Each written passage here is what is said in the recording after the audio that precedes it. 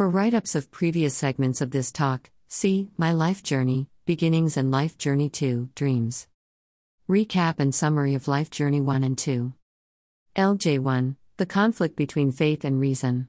The heart is moved by the deep wisdom of the Quran, while the head responds to the sophistication of Western intellectual accomplishments. LJ2, Edward Said's Orientalism exposed the emptiness of an entire academic discipline, showing it to be an expression of a superiority complex. This led me to the ambition of showing the modern economic theory is also a part of Orientalism, a way of showing the superiority of European ways of thinking and acting. LJ3, This part studies the history of intellectual developments in Europe which led to the birth of economics on fatally flawed foundations. If economics is fundamentally wrong, how did this happen? Baraka's first clue, economic theory developed to suit the interests of the powerful, not as a search for knowledge. Subsequent clues, the deadliest weapon, fabricated history http://bit.ly/az deadly, world history was distorted to project the superiority of the West, and the inferiority of the East. Historical context of economic theory. Economics textbooks trace their discipline back to Adam Smith, but this is a false paternity, designed to conceal the true origins of modern economics. In the Battle of Methodologies in late 19th century, the traditional historical and qualitative approach used by Smith and the classical economists was replaced by a radically different quantitative and scientific approach to the subject. For more details, see Method or Madness? http://bit.ly/wem. The modern methodology is based on a number of ideas which are obviously wrong, to the point of being absurd. Some of these ideas are the following. 1. There is a set of universal economic laws, which applies across time and place to all societies. 2. All rational human beings seek to maximize pleasure from consumption of goods and services. 3. Firms seek to maximize profits. 4. Prices are determined by supply and demand. The failure of 1 and 2 is obvious enough to not require comment. Failure of profit maximization becomes obvious when we take radical uncertainty into account. At the production planning stages, there is too much uncertainty for firms to be able to calculate profits corresponding to different decisions, making it impossible to maximize. Real-world firms follow other, more practical heuristics for decision-making. The empirical observation failure of supply and demand in the labor market was a cornerstone of the Keynesian theory developed to explain the Great Depression. Instead of going into detailed arguments which have been presented elsewhere in my writings, we take for granted that economic theory is built on absurd axioms, and ask why. How can intelligent people believe crazy ideas? My paper discusses this issue in depth. Models and reality. How did models divorced from reality become epistemologically acceptable? http://bit.ly/we. Mar. At Stanford University, we studied models which were completely crazy. They made assumptions which made no sense at all. For example, trade theory models assume both countries have exactly the same technology. People can accurately predict future consequences of actions. Stock markets are rationally priced. How can sane people believe such crazy theories? It has taken my decades to understand the answer to this question, which requires a deep study of the history of European thought. History of Western intellectual developments. Because the histories are written by victors, they are distorted to glorify Europeans. Looking past these biases, a very brief sketch of a non-Eurocentric history can be outlined as follows. 1. Western barbarians conquer advanced, but degenerating, civilization of Al-Andalus. Translations of millions of books end the dark ages of Europe. The light of Islam reaches Europe. 2.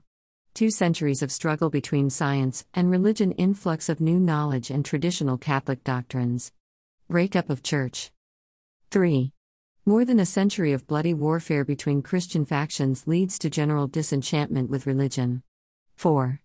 Loss of faith in Christianity leads to an urgent necessity to create a body of secular political knowledge. For details, see The Origins of Western Social Sciences http://bit.ly/iros. Trauma of loss of faith. European intellectuals came to believe that universally accepted Christianity had turned out to be false.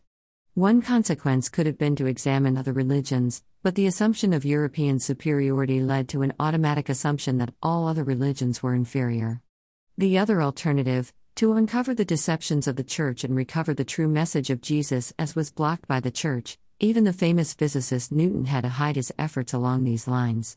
As a result, European intellectuals rejected Christianity, and decided to build a new theory of knowledge which would be safe from errors, and arrive at certain results, not subject to doubt. This led to the logical positivist theory of knowledge. Knowledge must be built on what we can see and touch, supplemented by use of reason. One of early Enlightenment philosophers, David Hume, wrote that we should burn all books not containing experiments in quantitative reasoning. Emphasis on certainty led to the rejection of intuition, and of the heart as a source of knowledge. This has had grave consequences. We illustrate these ideas using one example. Descartes, father of modern Western philosophy, famously said, "I think therefore I am." The trauma of loss of faith led one to question all certainties, so Descartes starts with the most basic, "Do I exist?" However, anyone placed in this position of extreme doubt would consult his senses, the beating heart, the blood rushing in my veins, the tingling sensations of my skin, and sights, sounds, and smells which surround me, all testify to my existence. Explicitly rejecting all of this intuitive evidence, "I feel, therefore I am," Descartes appeals to reason, to establish his own existence. This appeal is obviously fallacious. When the word "I" is used in the premise, the existence of the subject is already presupposed.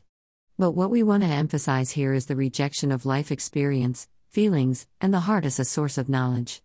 About this, the Quran says that, Quran 22:46, "So have they not traveled through the earth and have hearts by which to reason and ears by which to hear?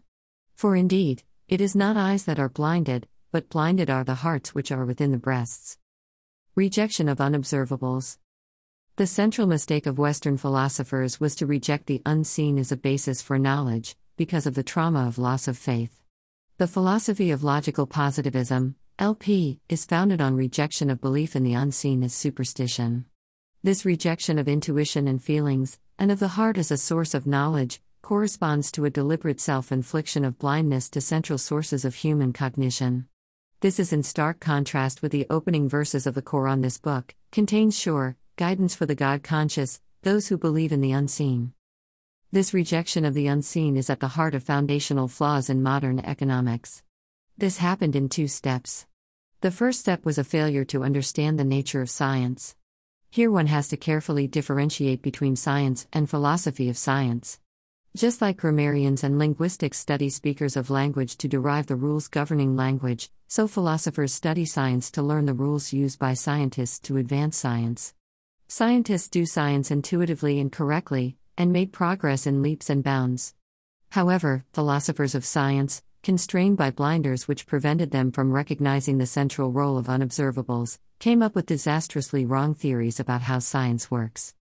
Rejection of religion in Europe led to the necessity of rebuilding society on secular foundations, which would command consensus across religious schisms within Christianity. It was the hope of Western philosophers that confining basis of knowledge to the publicly observable and demonstrable would lead to certainty, objective knowledge, and result in consensus.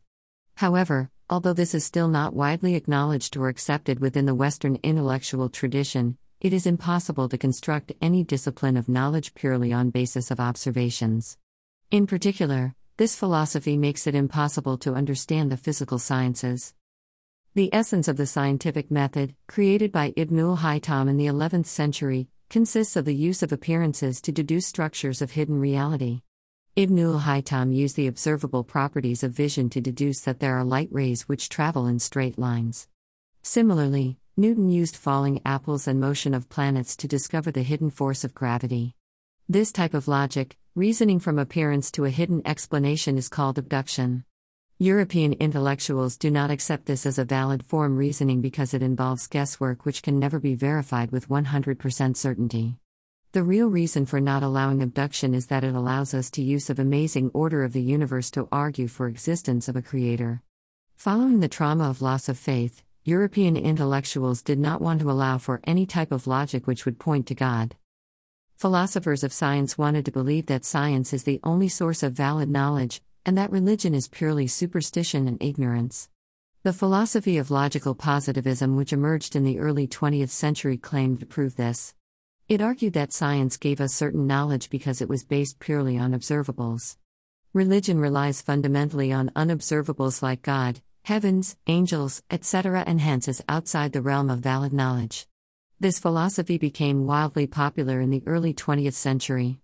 Abandoning traditional approaches, modern social sciences were built on this misunderstanding of science, created by logical positivism. This is why economics firmly rejects the role of unobservables in economics. This has led to serious deficiencies in modern economics in terms of understanding human motivations and behavior, and also in understanding the sources of human welfare. These failings of economics have had major unrecognized consequences, the looming climate catastrophe being a major example. Some of these issues will be discussed later.